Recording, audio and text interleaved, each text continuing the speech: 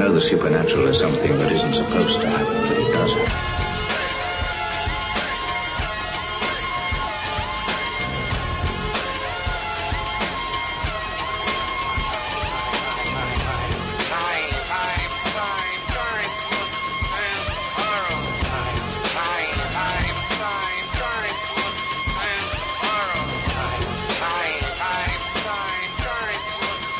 AM 1420, WBSN presents Spooky South Coast with your hosts, Tim Weisberg and Matt Costa.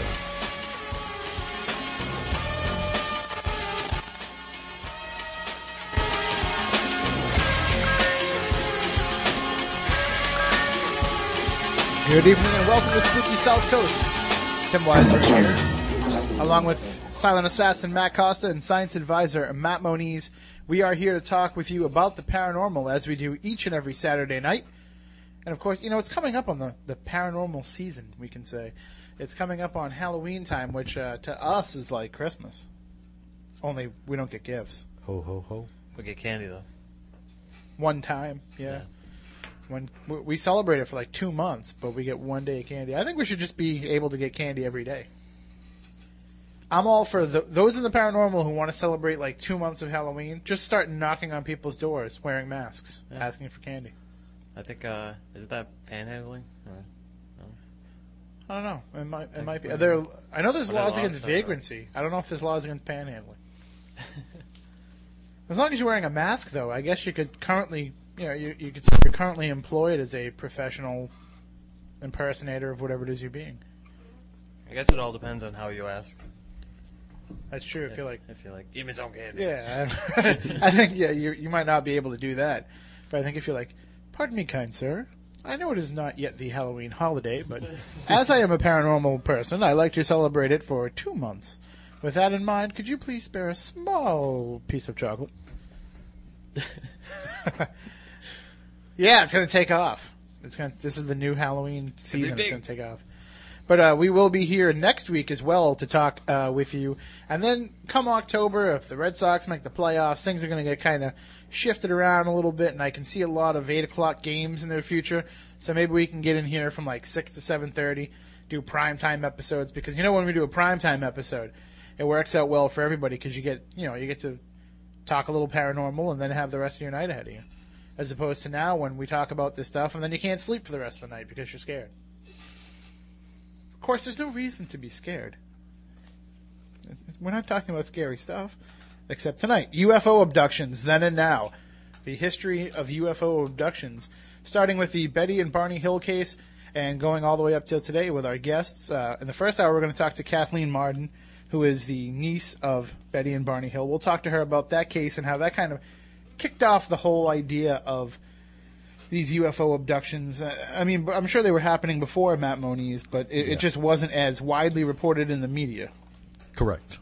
I mean, can you think of maybe what might be the earliest instance of a UFO abduction that you've heard? I mean, people argue there are plenty of reports in the Bible and other holy books and stuff like that. I mean, it all depends upon what way you want to view it, what really is an abduction. So. But at least with the Hill case, we can point to some of these factors as being... It is the most documented modern case, yes. And then similar themes are seen in a lot of the abductions that have happened since as well. Correct. So, and we'll cover the and now part of UFO abductions later on with Dr. David Jacobs making his first appearance here on Spooky South Coast. We're very excited about that. And then in between, we're going to talk to a friend of yours as well. Yeah, Mr. Joe Prindle. He'll be out in a place called Eminence, Kentucky. It's out in Henry County. Apparently, over the past week or so, there's been a serious flap, and even the state director has been out to this place and gotten, a whole digital camera full worth of photographs. And we, in the Week in Weird, we'll talk about a possible reason why there might be all these UFOs that have been showing up, not just in Kentucky, but apparently worldwide. Worldwide, yeah. So we'll talk about that a little bit later on as well. It's just going to be an action-packed night here tonight, as we try to always make it. But if you have any questions or any thoughts about the night's discussions, you can always give us a call, 508-996-0500, 508-291-0500, and, of course, get a hold of us all week long on the web, SpookySouthCoast.com, where we eventually put up all of our past episodes. We're working on getting those caught up, man, because we're going to be so inundated with stuff coming up soon. I know we're making like 100 different little presentations here and there, but just to let everybody know about them ahead of time. Let's see. I got them written down. You'd think I'd remember since I have to be there. But on Monday, October 20th, we're going to be presenting a special event at the Wareham Historical Society at the Old Methodist Meeting House on 495 Main Street. That's at 7 p.m. And tickets to that are $2 for non-members. All the money goes to help support the Wareham Historical Society, and they really need it for some of the projects that they have planned. We've got a big investigation coming up this week. Can't really talk about it on the air because we don't want people showing up. It's a place I've always wanted to do ever since living in the town. And having been in there with Matt Costa the other day and getting an idea, because I see it every single day in my life. Yeah. For many hours. And I've always felt, it's a little bit creepy and a little bit strange. And I'd never been in there. When I got in there and I realized not only just what it's like and how it operates as a museum, but I started to see some of the structure of the building, and I started to see, okay, now I'm starting to see a lot of factors that could really help activity, really foster activity.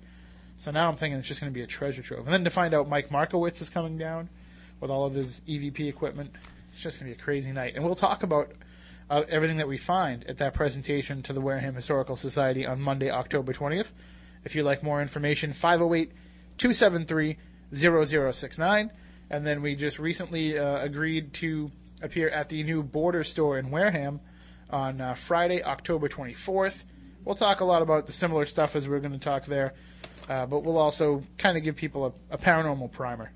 I know Borders is really interested in doing a lot of different paranormally themed events, not just in the Halloween season, but all year round. So, well, we can definitely help them out. Yeah, we're very appreciative of the opportunity. I was in there today, strolling around, and I found Chris Balzano's Ghost of the Bridgewater Triangle. And then I found a whole bunch of books from people that we've never had on the show. And I'm thinking, gee, maybe this is a potential guest here. Of course, I didn't buy the books because I didn't have that much money on me. But we'll get a hold of them. We'll find out who these people are and what their story is. There was even a book called Haunted Massachusetts. Not written by Tom D'Agostino, so he may have a lawsuit on his hands. No. Well, let's take this phone call really quick before we go to the commercial break, and then we'll bring on Kathleen Martin in just a few moments. Hi, I enjoy your program very much. Thank you very much. And first time I've tuned in, and I couldn't help but get a reflection, just a tad. I don't know if you're familiar, and I'm sure if you are into what I think you are, that perhaps you saw a movie with Christopher Reeves, Once Back in Time. Yes. I'm familiar with the movie. Somewhere in Time? Is that? Yeah, I know the movie she's referring to. Mm-hmm. I haven't seen it, but Matt Moniz has. And it deals with the penny at the end? So you are familiar with it? Yes, I am familiar with the movie. You notice that when he had something from the other world, referring to the penny, he reverted back. Yes. I was somewhat obsessed with this movie. Okay. And maybe you could help me to have put a clarity on it. And I hate the fact that I'm on the airwaves, but in order to get the powers that be, if need be, it has occurred to me. This has occurred? In February, okay. I sustained a severe accident. Sorry to hear that. Okay. I'm fine. With a spinal injury. I could have been treated. like Christopher Reeves. I could have been in the wheelchair for the rest of my life. But somehow I overcame that. I guess what I'm trying to find is there some kind of correlation, or was there some kind of warning that I mean, there aren't too many movies that bother me one way or another. Mm-hmm.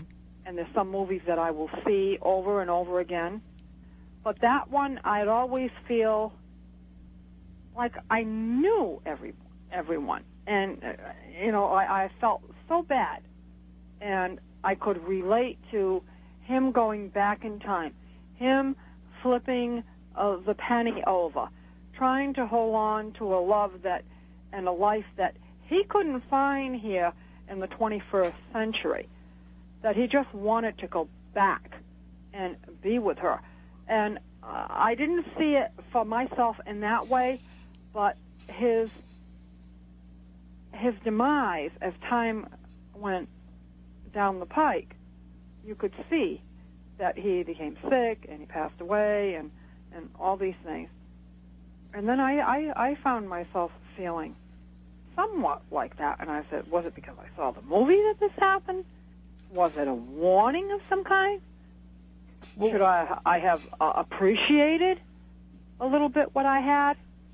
I mean, there's I don't know. There's different ways of looking at it. I mean, some people will say, if you're familiar with something, and you had said earlier, you use the word obsessed, but if you have seen, say, a movie again and again, it's like if I tell you don't think about green cars, then all day long you're going to think of green cars. Or see them. Or... Now, I take it that you're the powers that be. Do you see something in that would be any correlation of how I would even relate in any? Well, I mean, I'm not in the wheelchair. I do have a spinal fracture. Okay, it's in the 2 category. I've done miraculously well. I walk 10 miles a day, but the pain is there. Wow. The breakage is there. They did Where want to is the operate. break? I refused. I'm a strong person. I overcame. And, okay, that's fine and well. But I heard your program for the first time, and I said, okay, it's a bunch of hogwash. It's a bunch of bunk. But is it really? No, not at all. I can say, I mean, the other... Now I want to go out and do everything that I can possibly do for any spinal injured person. So this has empowered you? Yes. Then that's not a bad thing. I will volunteer. I will work. I will do whatever. Whether it's bunk or not, it's still like. Empowered you, if you look at it that way.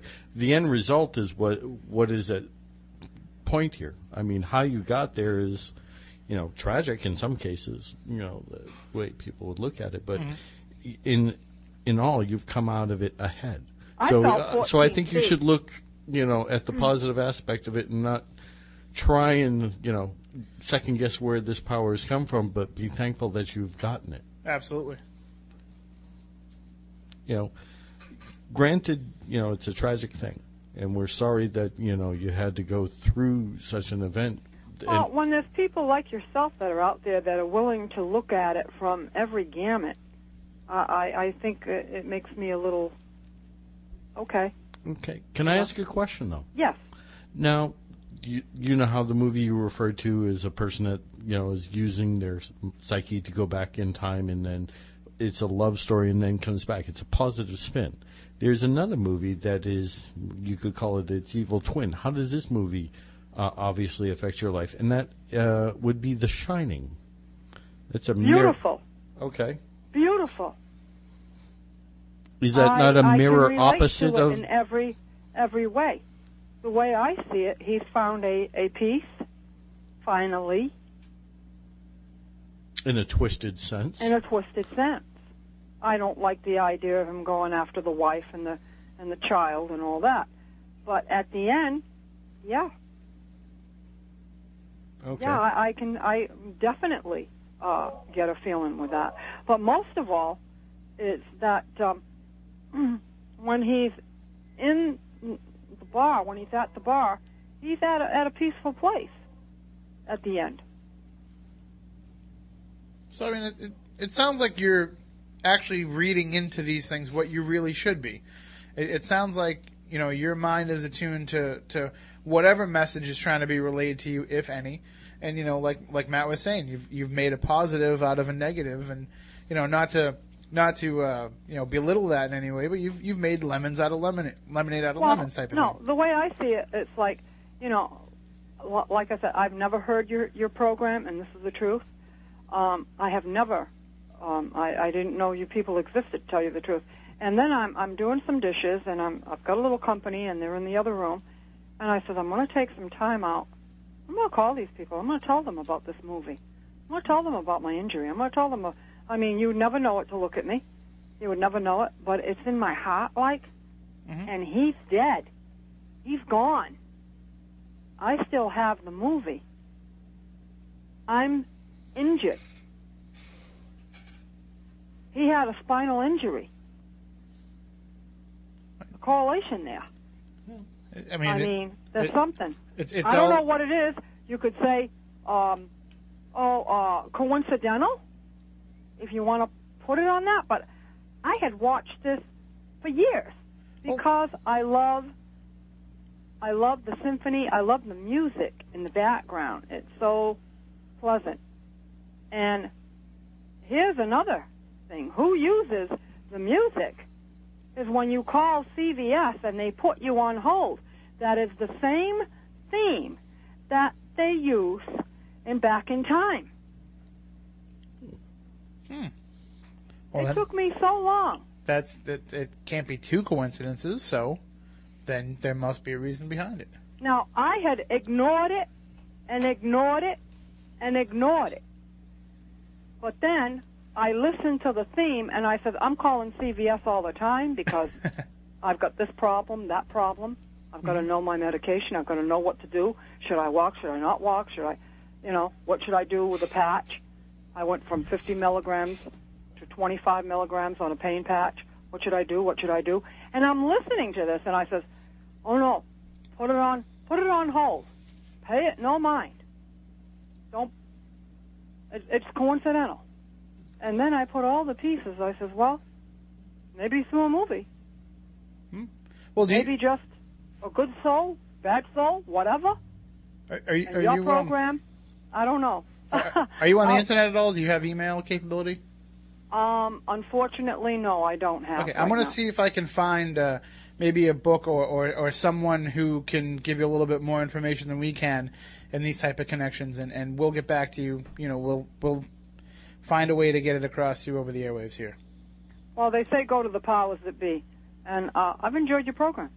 Well, thank you very much. Thank you. Enjoy the rest of it, and we'll talk to you soon. Good evening, around Spooky South Coast. How you doing? Hello? Oh, yeah, you got to hit the on the air button. Good evening, around Spooky South Coast. How you doing? Did you push the wrong button again, Tim? I'm not really that good with the technical stuff. Yeah. Hey, this is really, really weird. This, with this thing with Christopher Reeve. I go walking every day at Fort Phoenix, and I ran into a couple that were just admiring the mansions and the scenery, the harbor, and all that. And they were from San Diego, and they were asking me if I knew the area. And I said, yeah, I'm from this area. And he says, I want to know about that mansion that was right at the end of the street. And I said, well, I know I can't afford it. I can tell you that much about it. But, I just gave him the 2-cent tour and, tell him about this and that. And I also mentioned, I said, actor Christopher Reeve owned the house a few houses up. And he said, oh, really? I says, he wasn't sure who Christopher Reeve was until I described him more, and Superman and all that. And then, I went my way, and he went his. And I was going out to the hurricane dike, and just I go down to the end there and look about, just enjoy the view. And there's this little harbor tour that's in progress, and they're in the harbor, and I could hear the tour guide announcing various interest points along the way, and then he points to a house, and he says, and now look at that house right there in the harbor. This is a house that was once owned by Christopher Reeve. So I just find it so strange. And then that woman calls up talking about Christopher Reeve. I'm just wondering if it's like the anniversary of his birthday or perhaps the day he got injured. No. Isn't it weird? We got Matt Costa furiously checking the internet to see if there's any kind of connection there. Yeah, no. Usually when something like that happens, it's like a psychic link or something. So we'll just have to do some investigating. But anyway, it's wild, isn't it?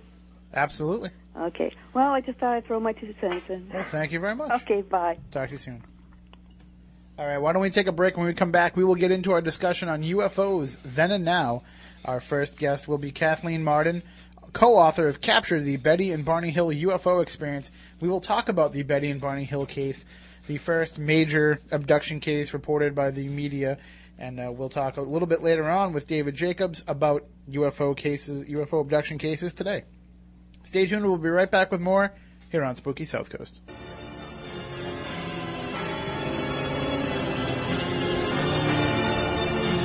Turn on all your lights, lock the doors, and pull down the shades. Spooky South Coast is back.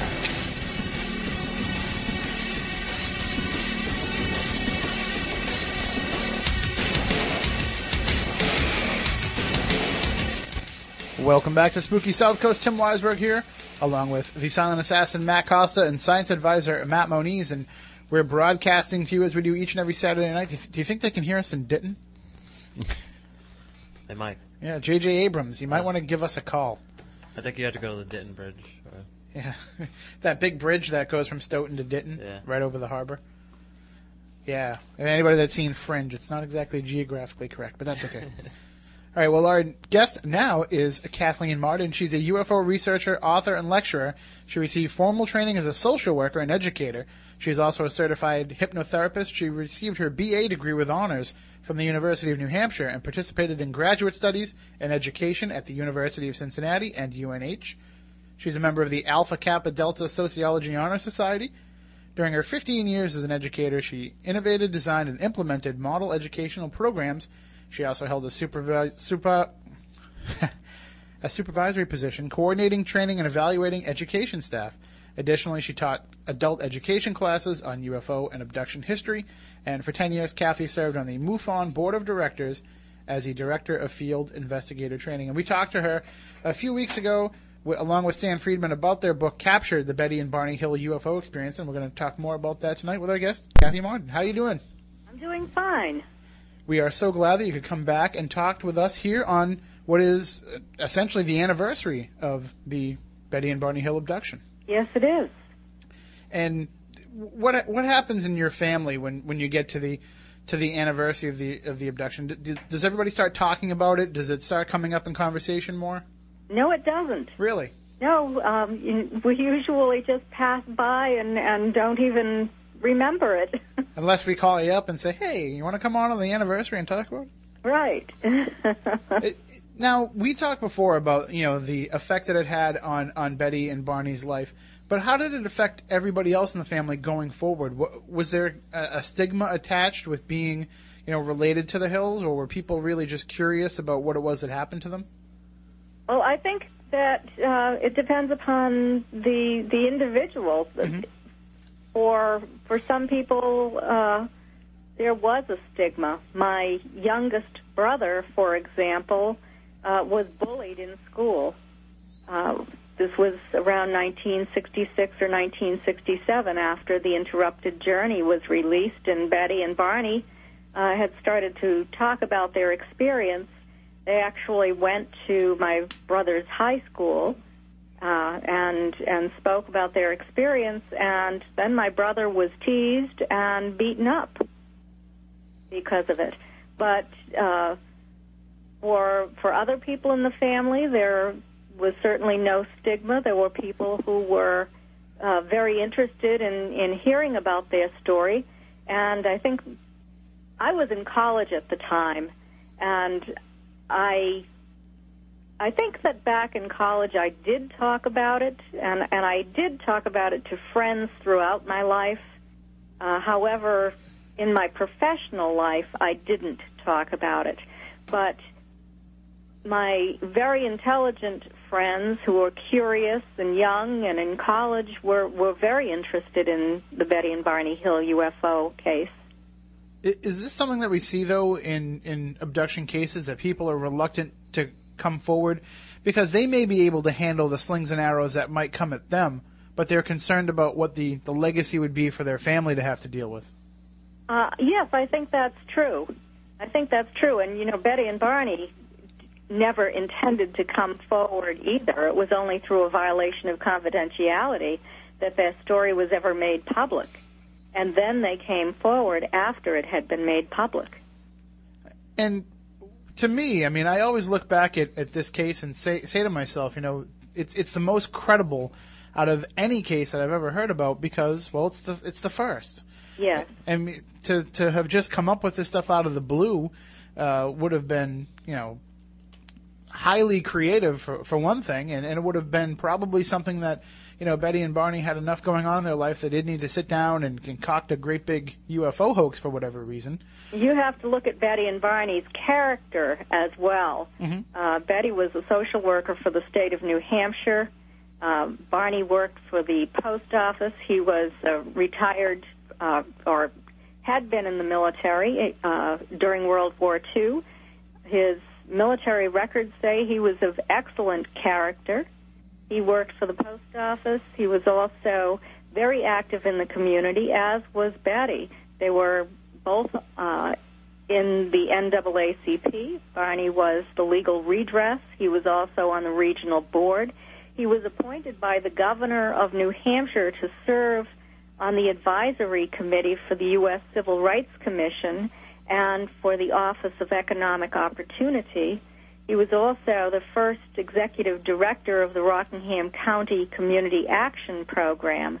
They were both very politically active and very active in their church as well. These, look at the character of these people. They're not people who would make this sort of thing up. And they seem to be very enlightened people as well, obviously socially, but yes, just it seemed like overall they were very enlightened. And that might have been one of the reasons why the abductors had an interest in them. Well, I'm not so sure that the abductors knew what they were selecting when they happened to pick them up. Betty and Barney were just driving on Route 3, which was the main north-south route through New Hampshire back in 1961, and there were hardly any other cars on the road. It was the off-season, and it was very sparsely populated up there at that time anyway. And, Betty and Barney always thought that they were just sort of plucked off the road because they happened to be there. They had taken an interest in this UFO as it had come down lower and lower and approached them, and they had actually gotten out of the car to look at it, left the lights on, so this craft saw that the lights were on, probably saw Betty and Barney there looking at them, and attracted their attention. See, I almost wonder if it was kind of from the other angle. I mean, obviously, you knowing Betty and Barney and knowing more of the story than I do might be able to speak differently about this, but I look at it as if they were interested in the hills, and that was kind of the perfect time to get them because, there's nobody else around. You can grab a hold of them, do what you need to do, and return them without anybody else being a witness to this. So to me, it's almost like if you were interested in the hills, that's the best time to try to get their attention and see how responsive they are to the idea of this ship coming down and whatever happens. Well, how do you think that they would have known about the hills? Well, are you saying that you think that they might have been abducted previously? I'm just wondering if maybe they had been selected. I mean, you're kind of asking me what I think of what their technology and what their means are. I don't think they're haphazardly just abducting people. I mean, that's just from what I've read. Matt Moniz and Kathy, yourself, you've done a lot more investigation into this than I have. Yes. But I would think that it's not really just a random, just grab an animal and tag it type of thing. I think it's they have particular reasons why they're interested in these people, and that's why you'll see a lot of common themes run in some of these abductees anyway.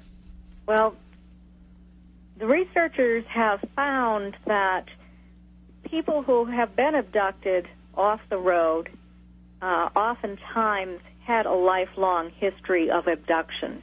Mm-hmm. That wasn't something that anyone ever looked into with Betty and Barney, and Betty throughout her lifetime insisted that she had been abducted only once.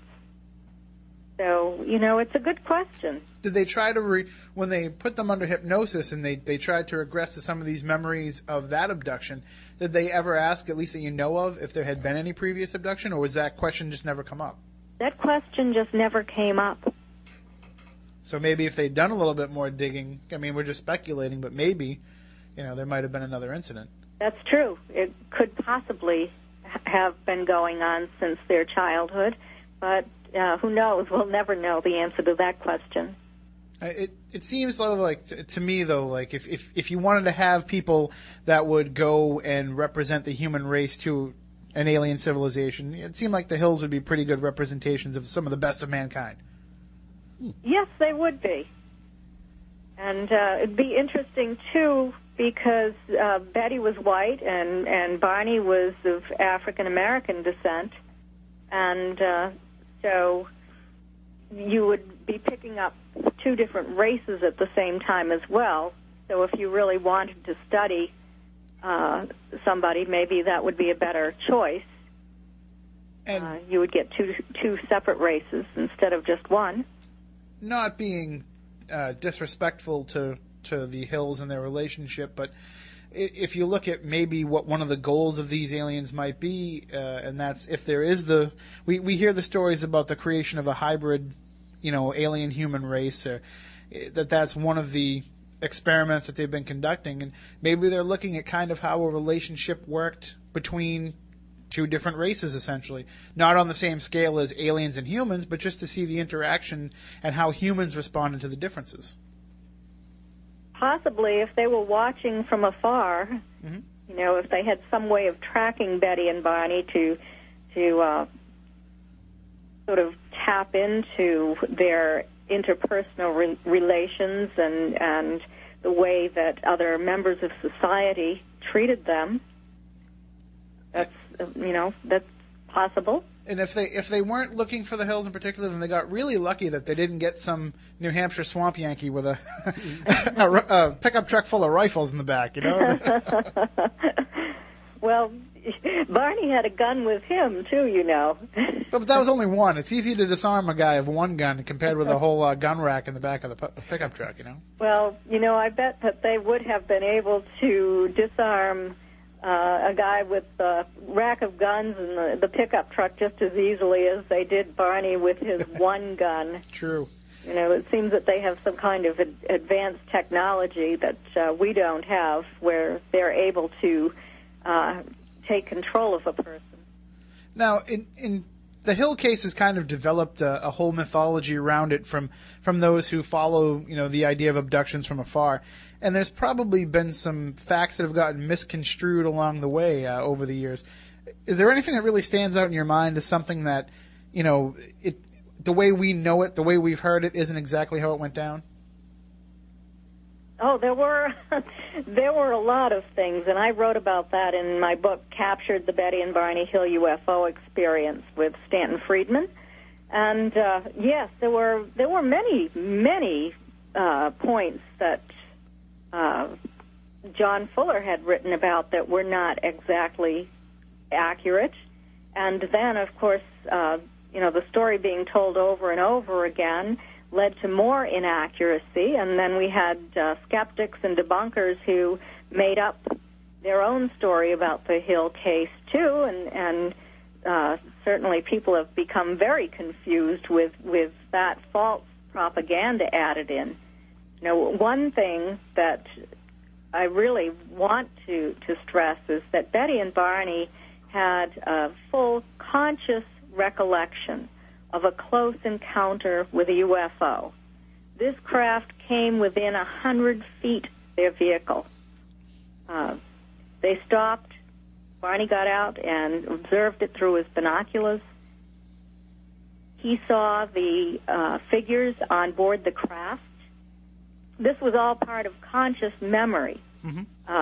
They had a conscious recollection of having this craft hover over the top of their vehicle as they were trying to flee from it.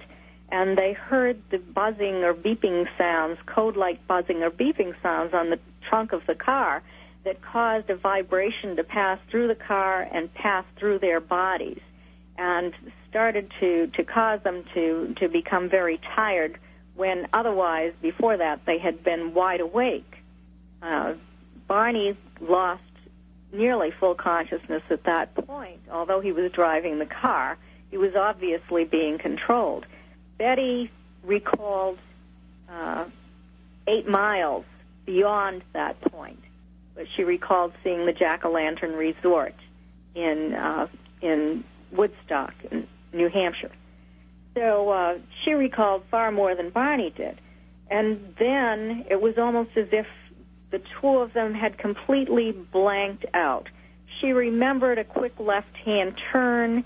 They had a vague memory of a roadblock, but they couldn't remember exactly where that was. They recalled a large fiery orb in the road.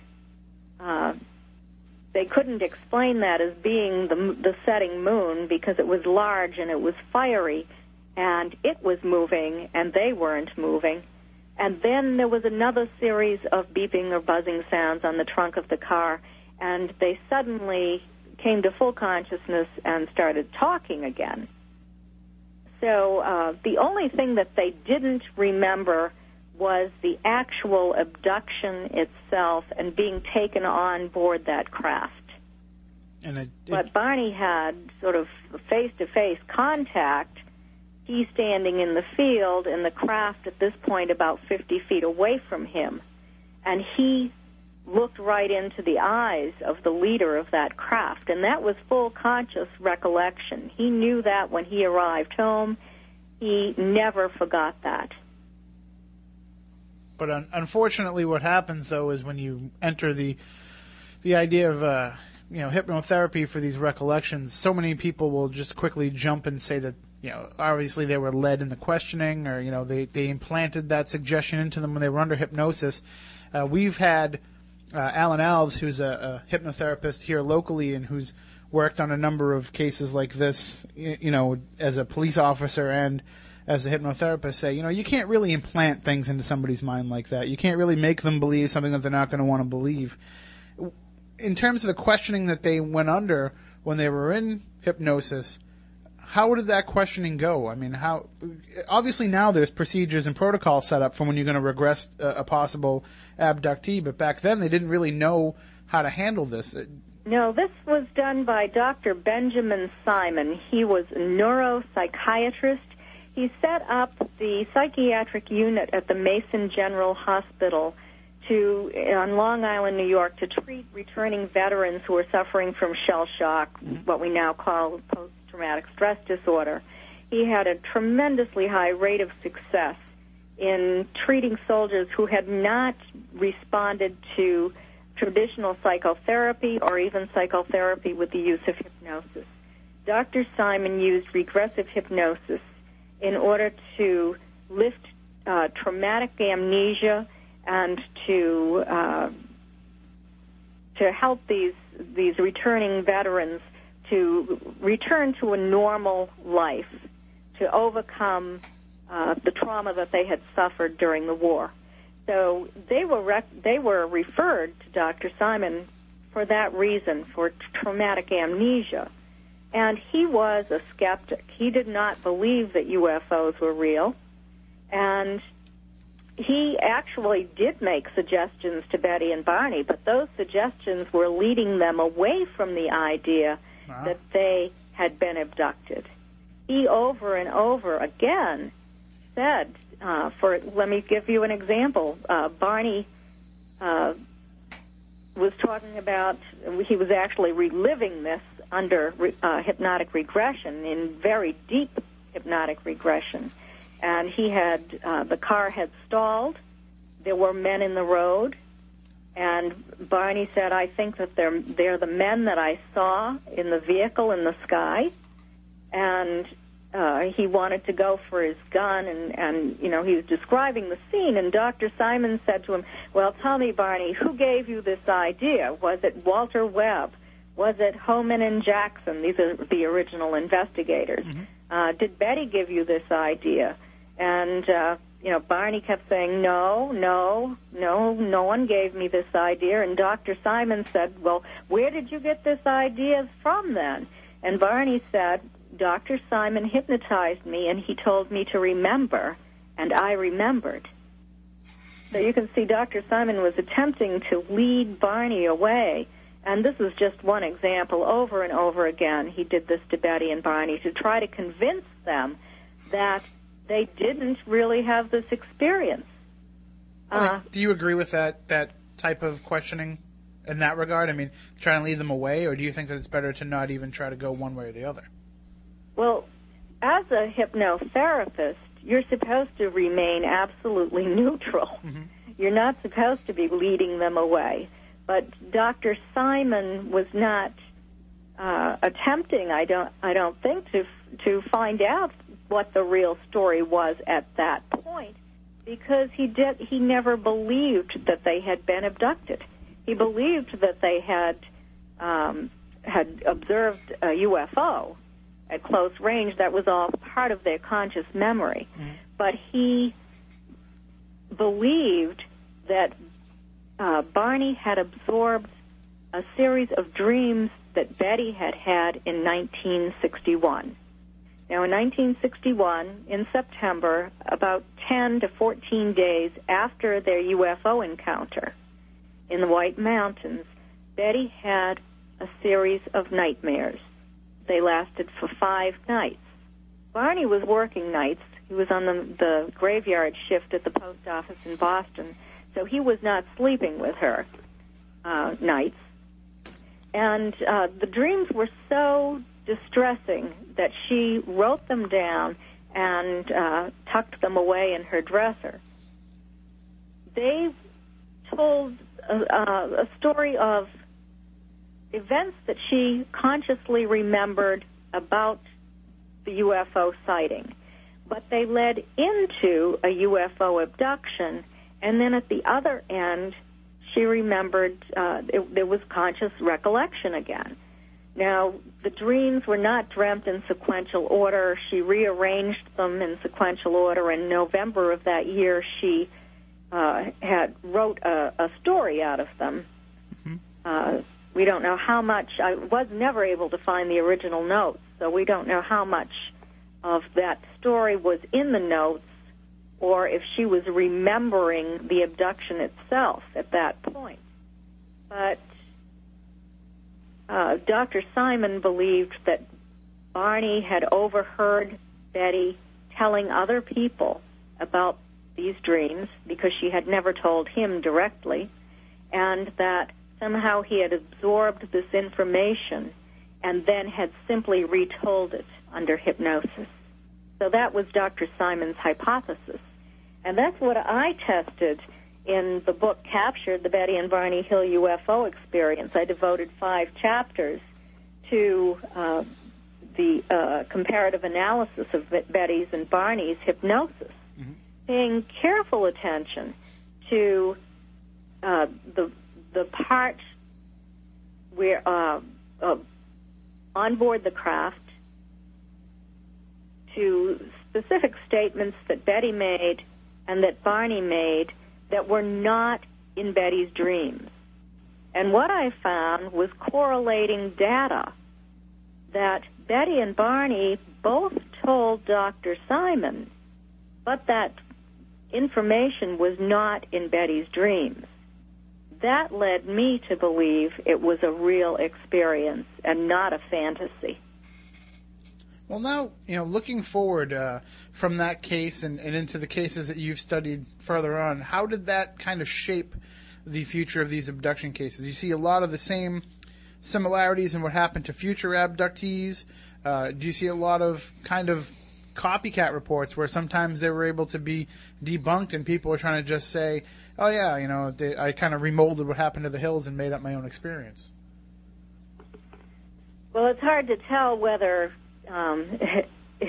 some people have remolded it and attributed what happened to the Hills to their own experience. But what I look for and what other investigators look for is physical evidence and circumstantial evidence as well. So, we have to look at the case of, say, Charlie Hickson and Calvin Parker in 1973 in Pascagoula, Mississippi, where they were fishing near the shipyard where they worked. It's about 7 o'clock at night, and a craft came down, and that craft abducted him. 3 figures floated out toward them. Betty and Barney didn't mention floating. They mentioned sort of a hobbling kind of walk, not a human gait.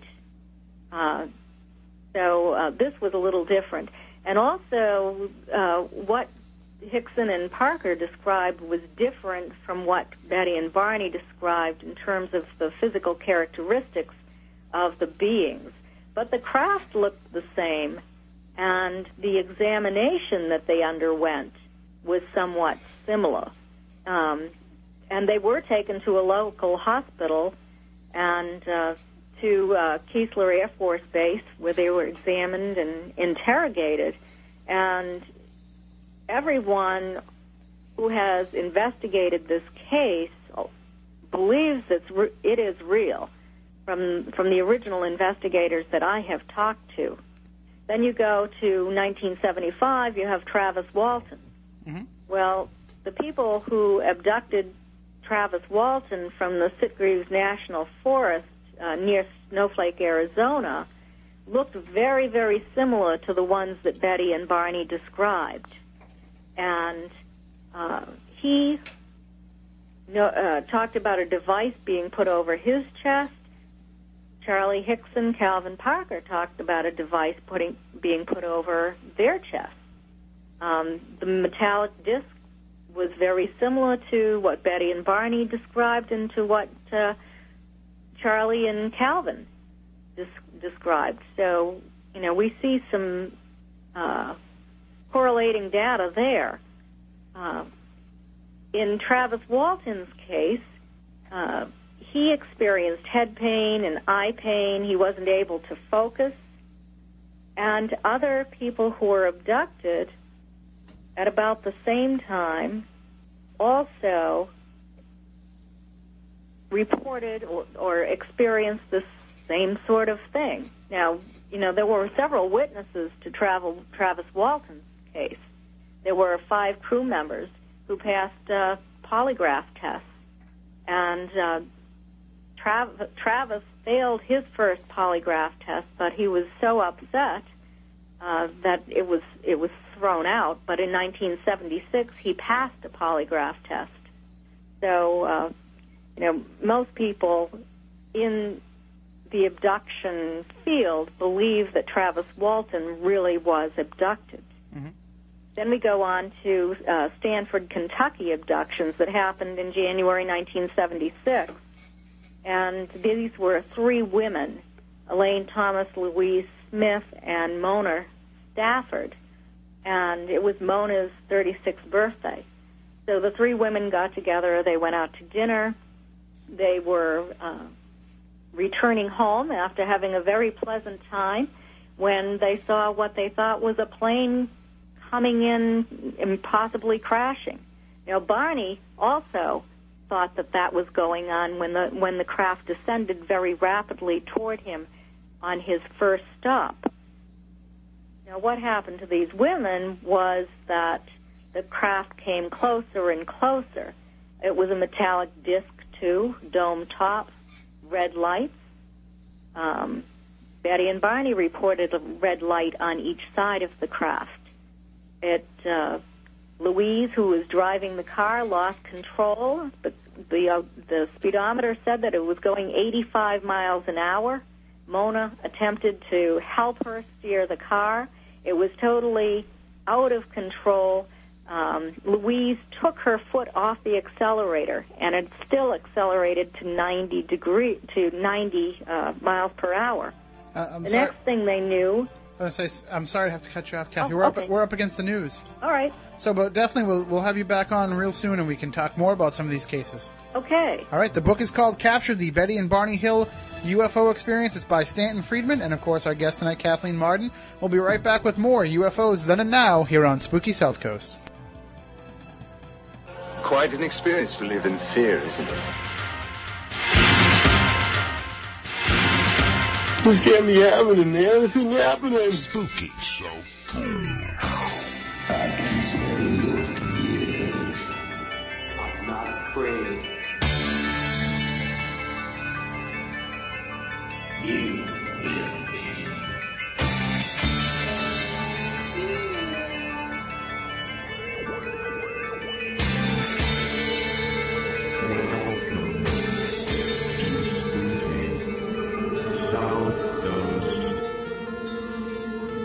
supernatural is something that isn't supposed to happen, but it does happen.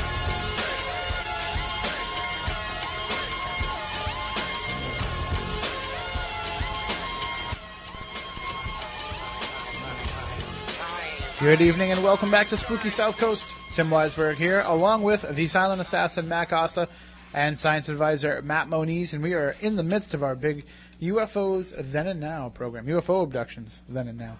Correct myself here. I came up with the title and I can't remember it.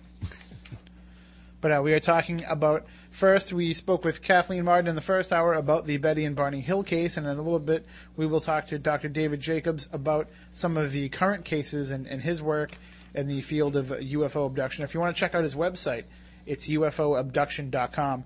And if you want to find out more about Kathy or her book, Captured, the Betty and Barney Hill UFO Experience, you can go to kathleenmartin.googlepages.com. That's linked up on SpookySouthCoast.com. But right now, let's just get a little weird. More bad news. Well, I got a great show for you today with some wonderful weird stuff.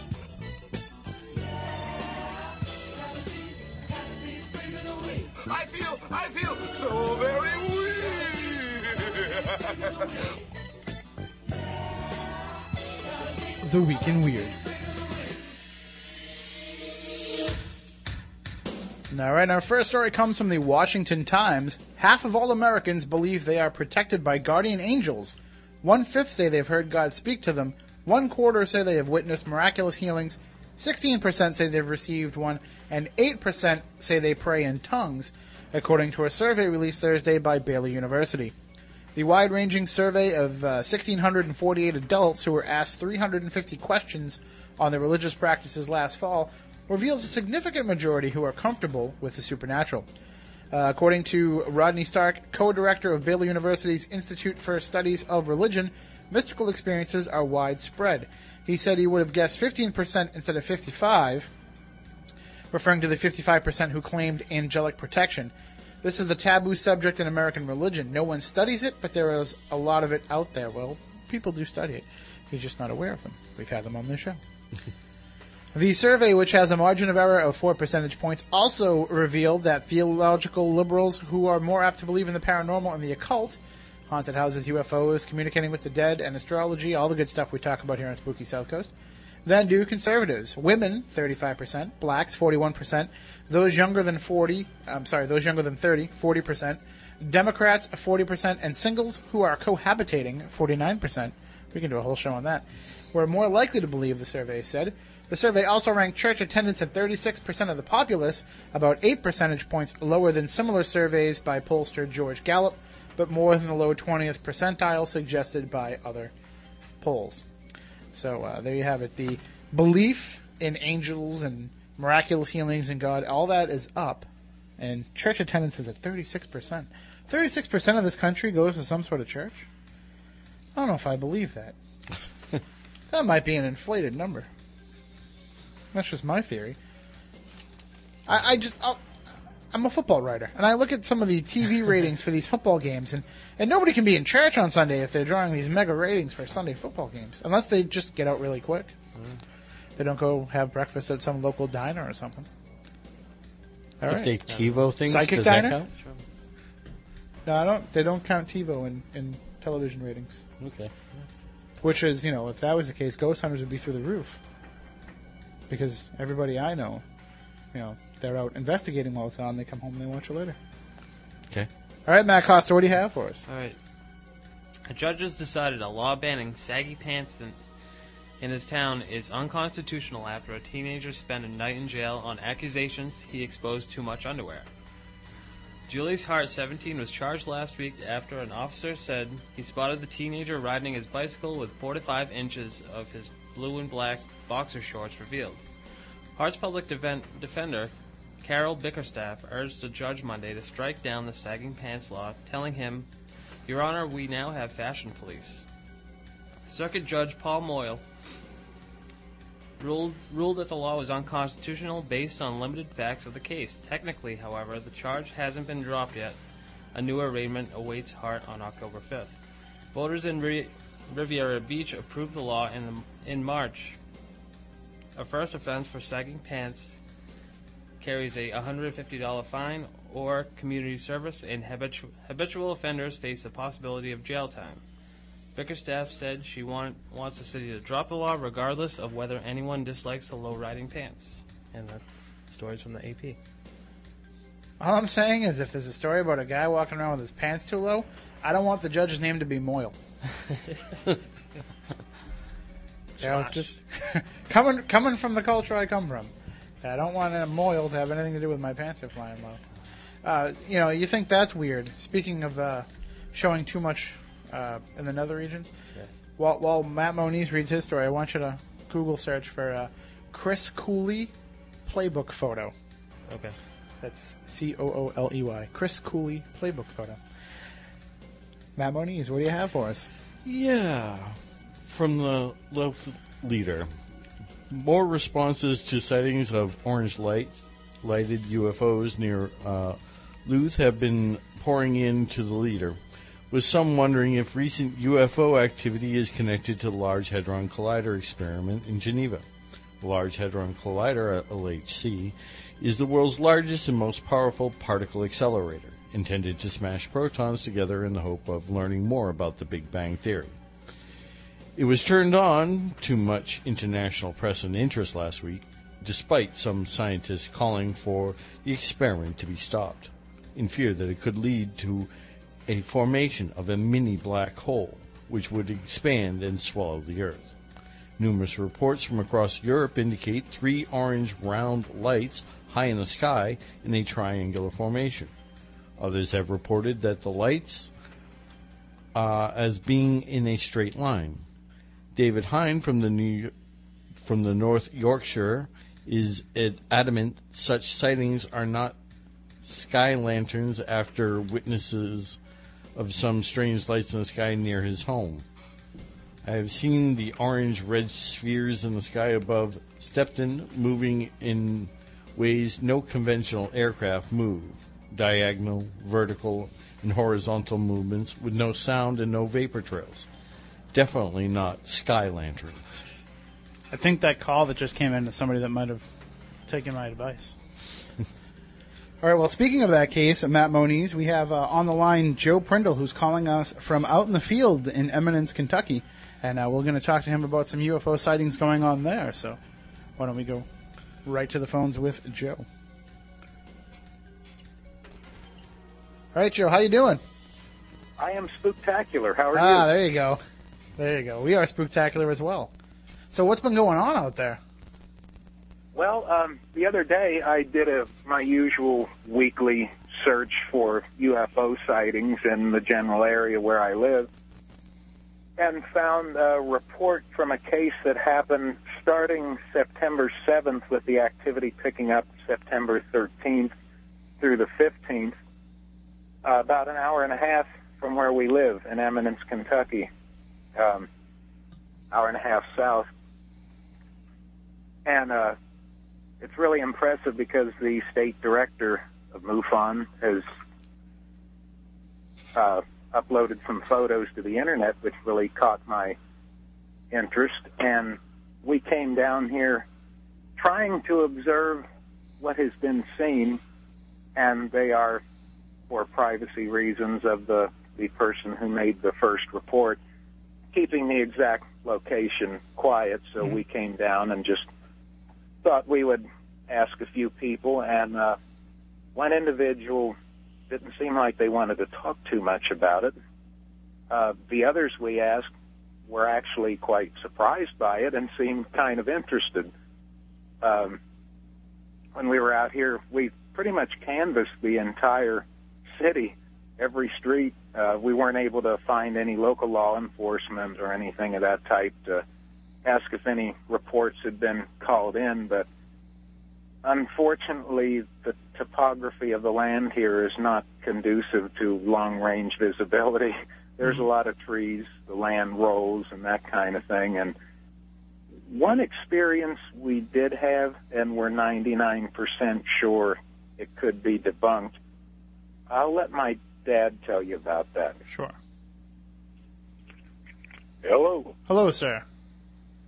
What Joe and I observed was, I would say it would have to be probably a satellite. It was way, way up there. On first glance, you would think it was a star, but there were two of them traveling in a southerly direction, approximately 9:15, 9:30 this evening, and no strobe lights.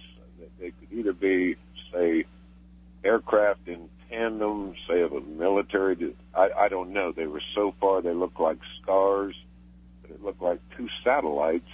One, they were miles up, but I'd say they looked like they're an inch apart. It was just interesting, but in no way would I claim it to be anything other than probably satellites. That was about it for us, and we have been canvassing this area, as Joe said. We have gone since dark. We have been north, south, east, west, up and down every road we would branch out at least 6 miles in every direction, scanning the skies, but we have observed nothing other than that. It was just an interesting observance. That's all we can say, and generally the people down here don't have a clue, so if they're keeping it quiet, they're doing a real good job of it.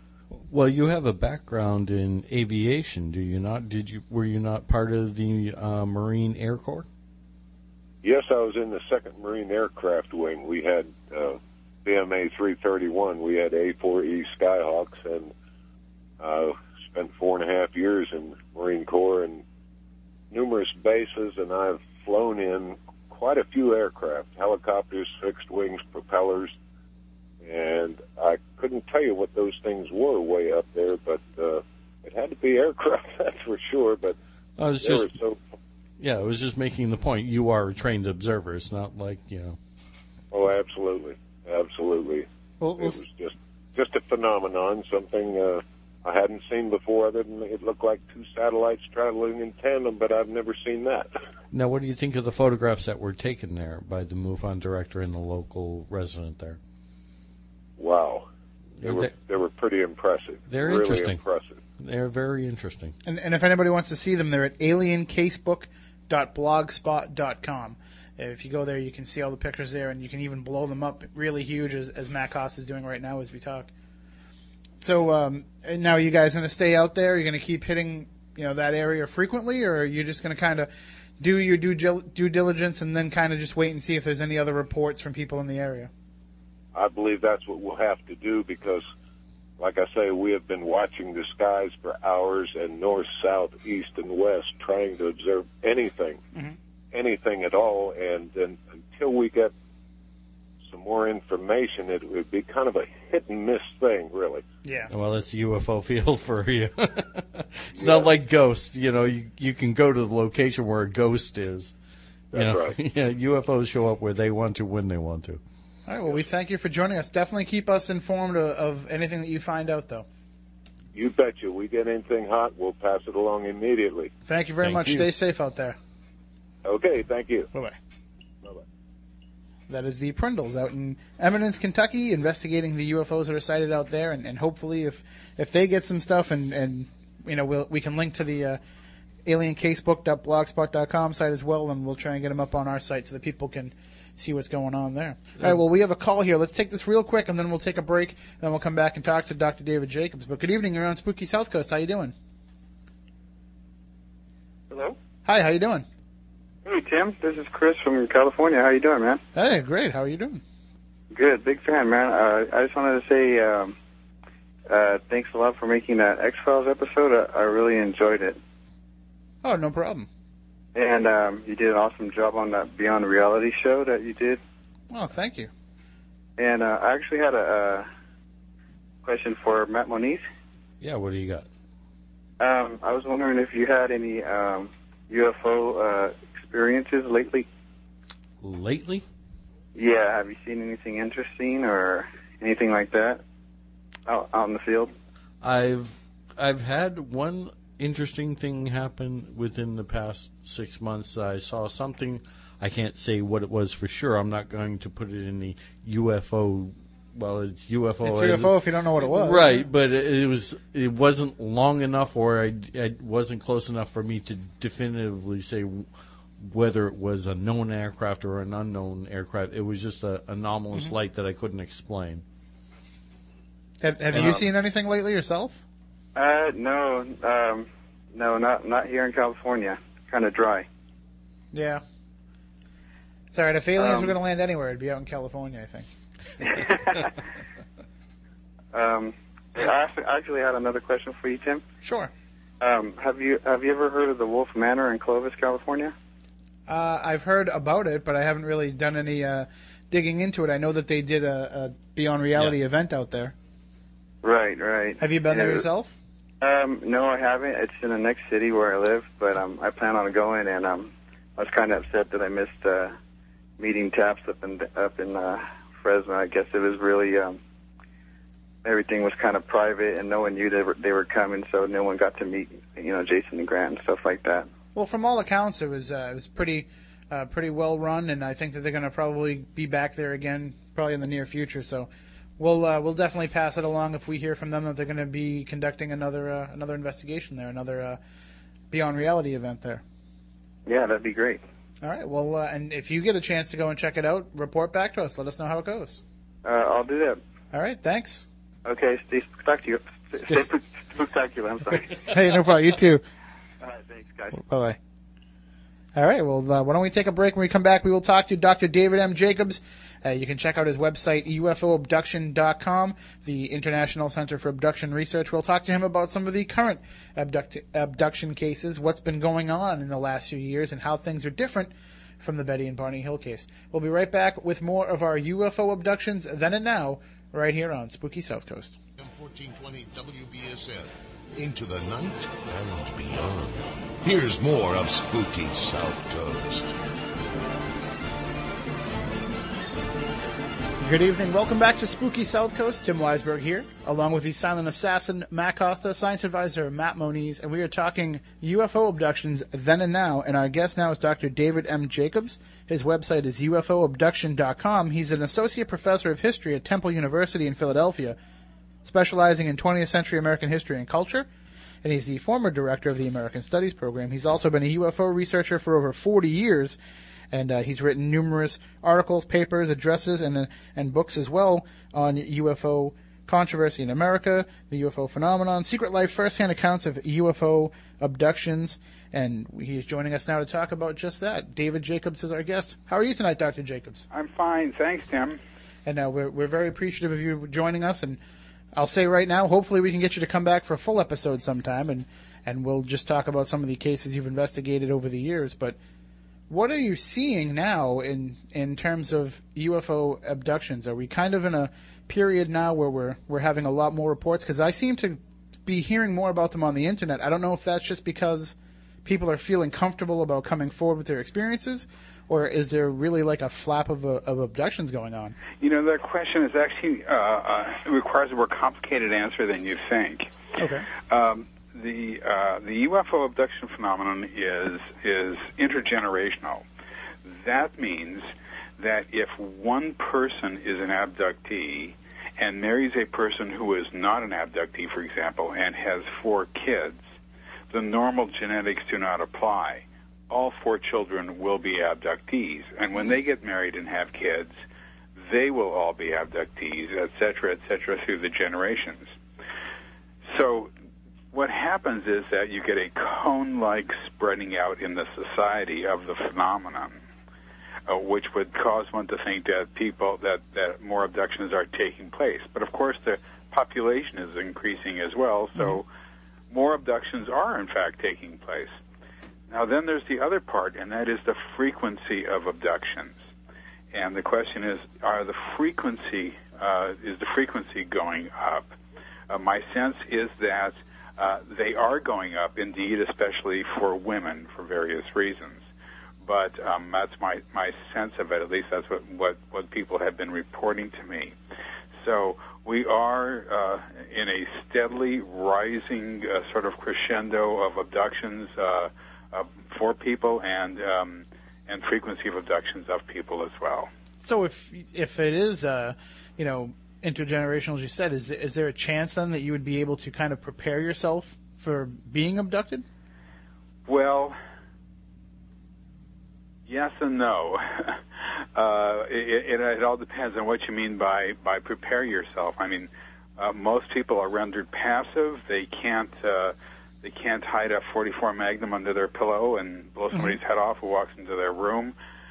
They can't stop. They can't fight. They can't say no. They can't really do anything to prevent abductions. And 90% of the time, they forget what happened to them within seconds. So they know odd things are happening, but they don't know what they are. What we found, and of course this goes all the way back to Barney and Betty Hill, is that people just don't remember. They just plain don't remember. We used to think years ago that it was the trauma of being abducted by beings from another planet or whatever. The evidence for that really doesn't hold and never did hold. We held on to that for a while, and I did too. This would be an enormously traumatic event, but it relied on one idea, and the idea was that it was an adult onset single event. Mm-hmm. But in fact, it starts in infancy and goes all the way into old age. And when it happens with frequency, it happens over and over and over again, and consequently, by the 200th time, and I know that sounds crazy, but of course the whole subject is within that realm. But by that time, you're over the trauma. You know what I mean? You pretty much know the drill. You know what's happening to you, and then you forget it immediately thereafter. So there's still some surprise and some shock, but most of the trauma that I found comes from remembering it for the first time. That's sort of where the trauma comes from. But the fact is, though, that trauma has nothing to do with forgetting. What we're looking at is a neurological manipulation which allows this program to continue in secrecy. And is that done, are we talking surgically, or is there just something that they're able to do to manipulate somebody's electromagnetic field and change their brain waves, or is there actually something that's physically done to the brain? Mind if I take that? I don't mind if Dr. Jacobs doesn't mind. The answer to all of those is I don't know.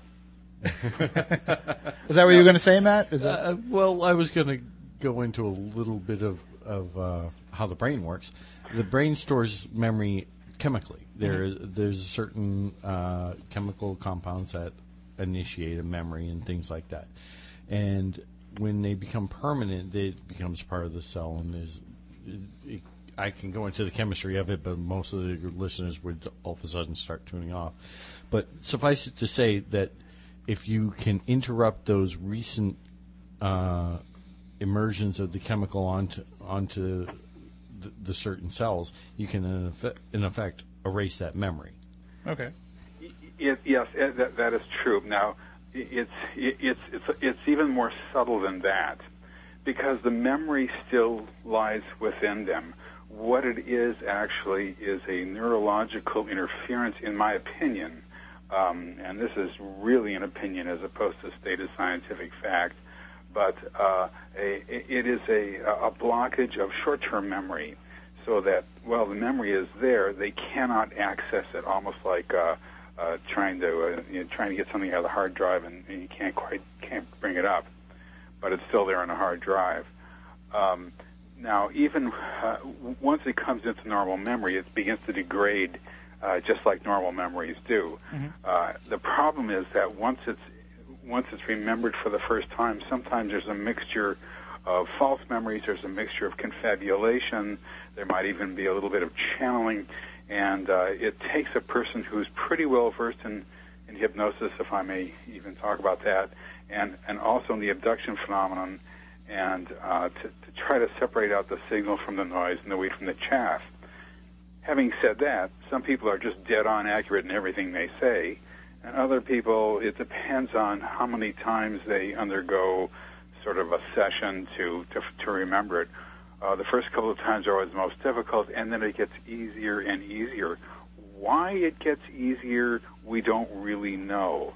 But maybe they are in fact changing the chemistry of the brain, or in some way that that it's easier to access. And then there are people who just plain remember things that happen to them, and they don't forget.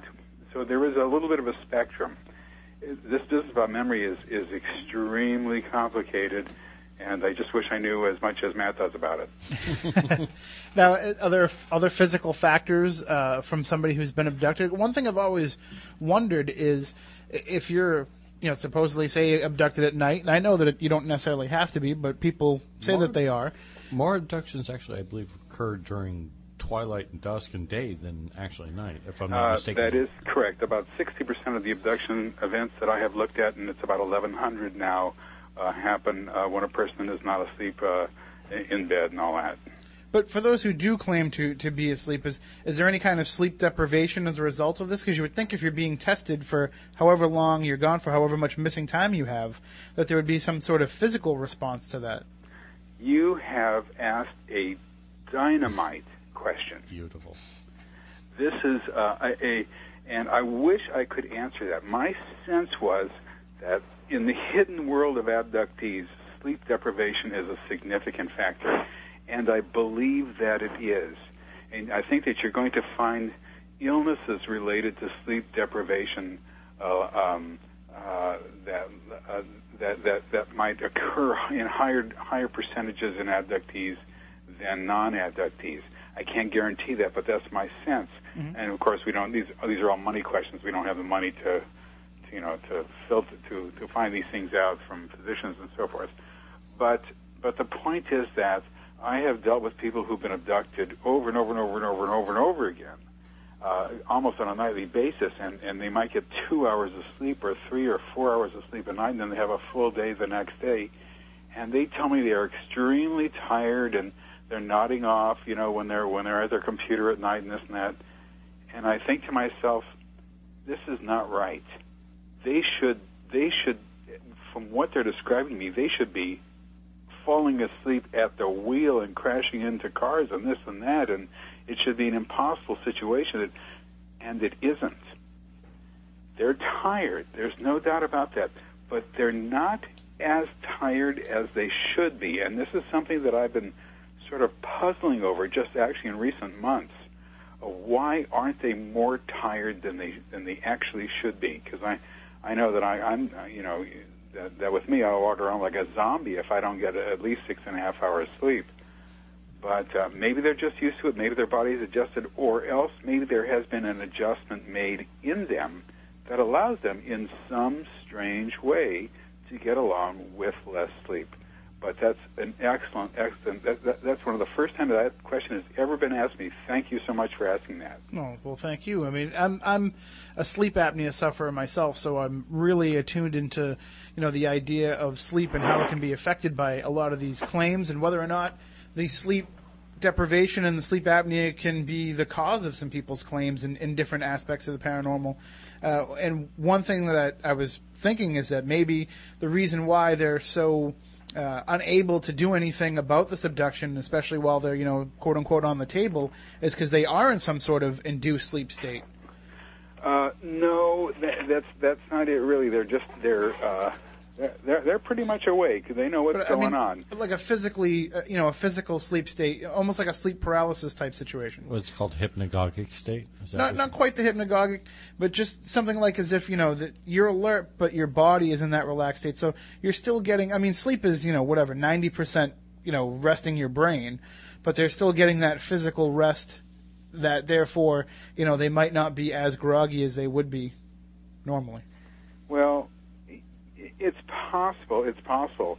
But you have to understand that without the ability to render people passive, so that they can't run, so they can't call the police when something begins to happen, so that they can't wake up their spouse, so they can't, do whatever it is, so that when they walk down a hallway, they can't just kick somebody, and that's critically important, and they render people passive from a distance. Now, it might just be a distance of a matter of feet. I don't think it's a distance of light years or anything like that.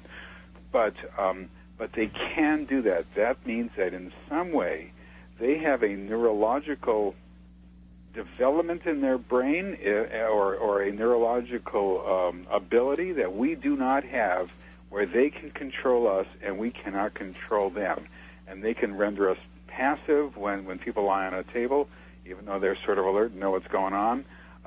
And we can't do that to them. And without that ability, there would be no abduction phenomenon. Mm-hmm. And in your experiences and your research, there's never been an incident where somebody wasn't in that state? No, that does happen. Every once in a while, somebody will snap out of it and run down the hall. Okay. I call it the King Kong is loose syndrome. And there's a series of procedures to deal with that by the gray aliens. And people come in and usually render the person passive very quickly. And it's usually not pretty. Right. It sometimes it's not. Sometimes they can just do it from afar. They just say, you know, what I discovered back in the 80s was that people have staring procedures that beings will come over to them and stare at them, and I'll say, well, where are they staring? And they say, well, they're looking at me. Well, where are they looking at? Looking at your belly button? Or are they looking at your elbow? Where are they looking? No, they're looking at my head. Well, are they looking at your ear or your hair? What do they look at? No, they're looking at my face. And I'll say, well, are they looking at your nose? You know what? No, they're looking at my eyes, and I'm looking at them. And I say, well, how close are they to you? And I say, well, his forehead is touching mine. And I say, well, can you close your eyes? And they say, no. I say, can you look away? Can you avert your attention? No. And then the key question is, I stumbled onto this having no idea what to say when I first began to hear this 20 years ago.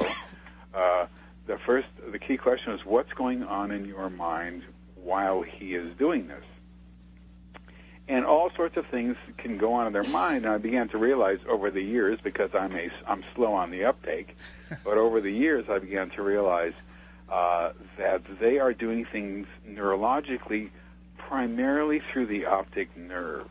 That is to say, they are using the optic nerve as a conduit to visit virtually any sort of neurological sites within the brain that they wish to either deal with, to innervate, to change, to whatever it is they are doing it, to whatever it is they want to do.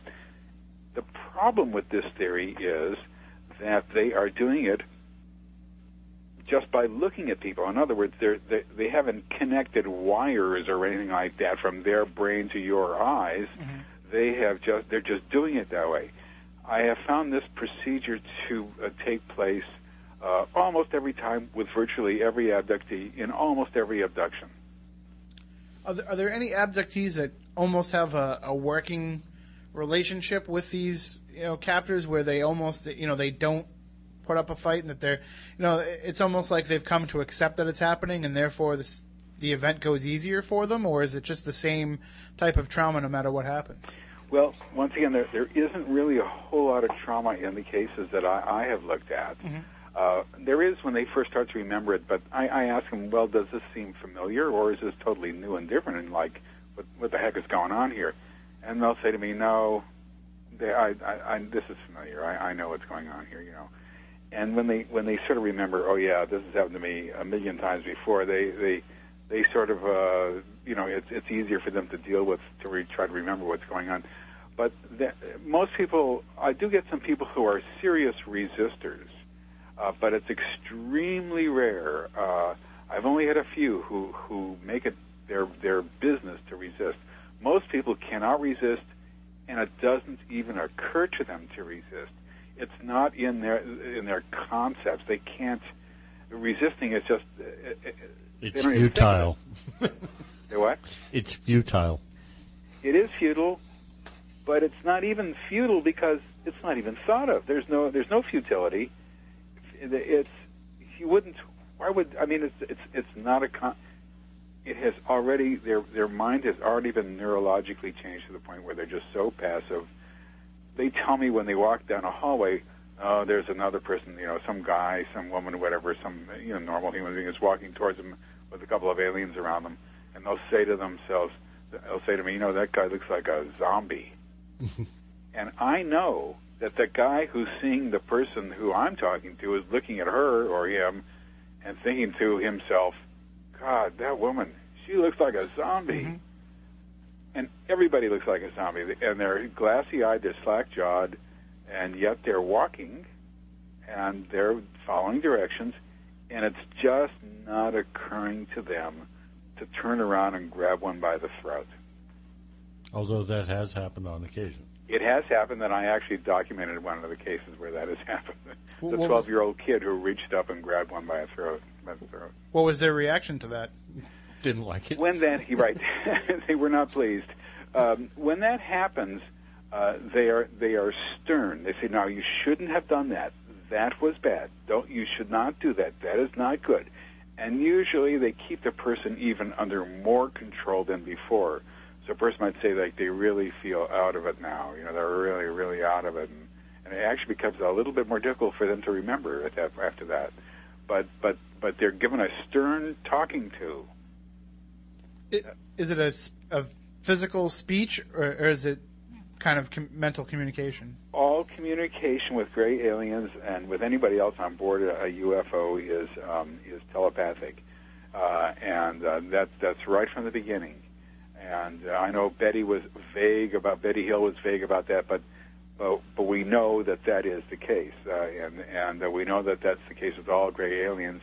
And the reason we know that is because they appear not to have vocal cords nor movable jaws or mouths that would have sounds coming out of them, nor do they appear to be air breathers. So there's a lot of reason to think that they don't talk. And you said all communication that's on the ship. So is it possible that abductees are communicating with one another there, or are they just in too much of a zombie-like state?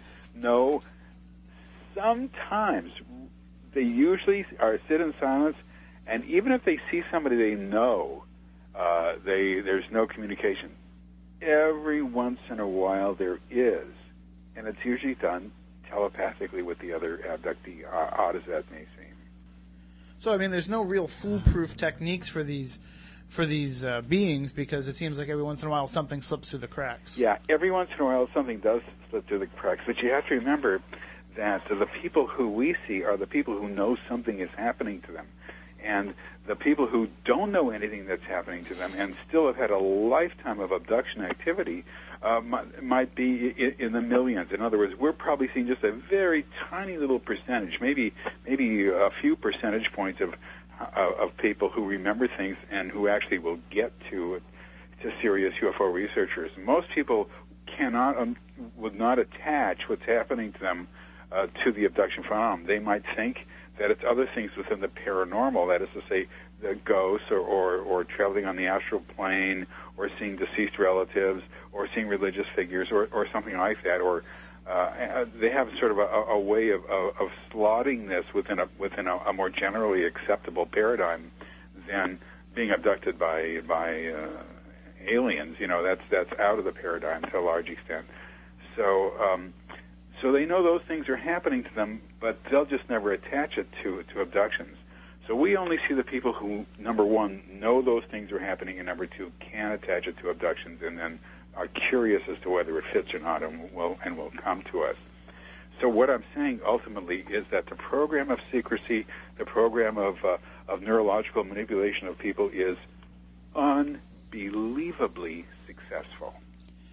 And the theories are out there that, our government, our military is aware that these are happening, and that they're, keeping it under wraps for their own purposes. And, we talk about reverse engineering some of their technology and being able to utilize their ships and, their electronics, but maybe the ultimate goal is to try to harness whatever that mental capability is that they have, that telepathy, and try and find a way to, turn that on. Right. Well, you're talking to one of the few researchers who does not find government conspiracy theories to be real compelling in terms of the evidence, and certainly not reverse engineering, which most people in the serious UFO research community just think is just sort of the soft underbelly of popular culture, and a lot of the claims have been made by people of dubious reputation. But let's just say that the government does know about UFOs, and that they are covering it up. And let's just say that they've got a study going and all the rest of that. They're covering up something big behind them and all that. My answer is, God, I hope that's true. That would be the best thing ever. That would be a dream come true. That would be wonderful. I want that, because then at least I know that somebody's paying attention to it. Somebody is studying it. Somebody is spending money on it. Somebody's doing research. Yes, I want that. Well, my only question is if they really were reverse engineering alien technology, I just want to know one thing. They use regular or they use Phillips head? Well, I've heard that they only use Phillips head up on the planet Vortec. And everything's in metric system, so that's Yes, why of we course. can't understand it. No, well, certainly. That's why the government's suppressing the metric system. I think you're onto something here. It's quite possible. So now as we go forward now into the 21st century, and as you said, as the generations span out, we're going to see more of these cases. I mean, is it going to get to the point where it's like Disney World, where everybody has to go at least once? Or is it going to be, as more people become aware of it, will it be harder for them to continue this program? I wish I could answer that question. I mean, obviously, the fact that we're talking about it so much, it's not really curbing the abductions in any manner. No, it has no effect whatsoever on the abduction phenomenon whatsoever. But you got to remember that the amount of serious abduction researchers it's really small. There's only a small number of people doing this. And it's still considered sort of more popular culture and science fiction than anything else. And people who are involved with funding agencies, for example, who generate grants and academic institutions and scientists and the National Institute of Science and all the rest of that stuff, all consider this subject to be totally nonsense. There's actually been a retreat, not only with abductions but with UFOs as well, a retreat in recent years by the academic and scientific communities from interest in it to not just disinterest, but to sort of aggressive hostility to the subject. And of course, I'm at Temple University. I've been in academics, all of my adult life, and I've never seen it as bad as it is now. It's just an awful situation, and I just don't see a rosy future. I hope I'm wrong about this in terms of studying the subject and getting people interested in it, and not just lay people like me, but serious people who can put together teams of individuals who can do serious research on the subject. And even then, the question is, and the question you're asking, and the dynamite question is, so what? Mm-hmm. So what if they can do that? Are they in fact going to affect the phenomenon at all, even if they know what's going on, so they can get a couple of people and prevent them from being abducted? Well, we know that the abduction phenomenon is huge. It's global. It's greater than sightings of abductees. I mean, sightings of UFOs probably. It's just huge. We've known that for a very long time. So if we can stop, let's just say, 1,000 abductions, is it going to affect the program that we see as a whole? And the answer is, well, probably not.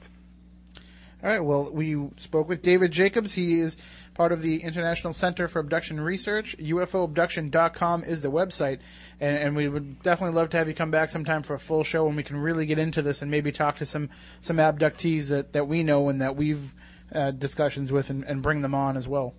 That sounds good to me. All right, thank you very much for joining us. Thank you, Dave. Thanks, Tim and Matt. I appreciate it. Take care. Bye-bye. And, of course, we will be back next week with our guest, next week, Psychic Tiffany. Tiffany Johnson will be joining us. And possibly Konstantinos. Yes, and that's just going to be crazy. I mean, if you thought we're goofy, imagine when you get the three of us and the two of them on the phone. Oh, all hell's going to break loose. But Tiffany will be here to do readings for you. Every once in a while, we like to have an episode where we allow the listeners to call in and get readings from a psychic, and this will be one of those chances. So you definitely want to make sure that you tune in next Saturday night at 10 o'clock when we will have Tiffany Johnson here to take your calls. So start thinking about, what you want to know about your life and what you want to talk to her about, and you have until next week. So until then, from Matt Costa, from Matt Moniz, I'm Tim Weisberg. We want you all to stay spooktacular. Rest assured, listener, that Patriots football on AM 1420 easy, and what you have just heard was not fiction. Although, in many a desperate moment, I most certainly wish it had been. It's over for now, it seems. Or at least, until yesterday begins again. Tomorrow, tomorrow, tomorrow, tomorrow. Look, I know the supernatural is something that isn't supposed to happen, but it does happen.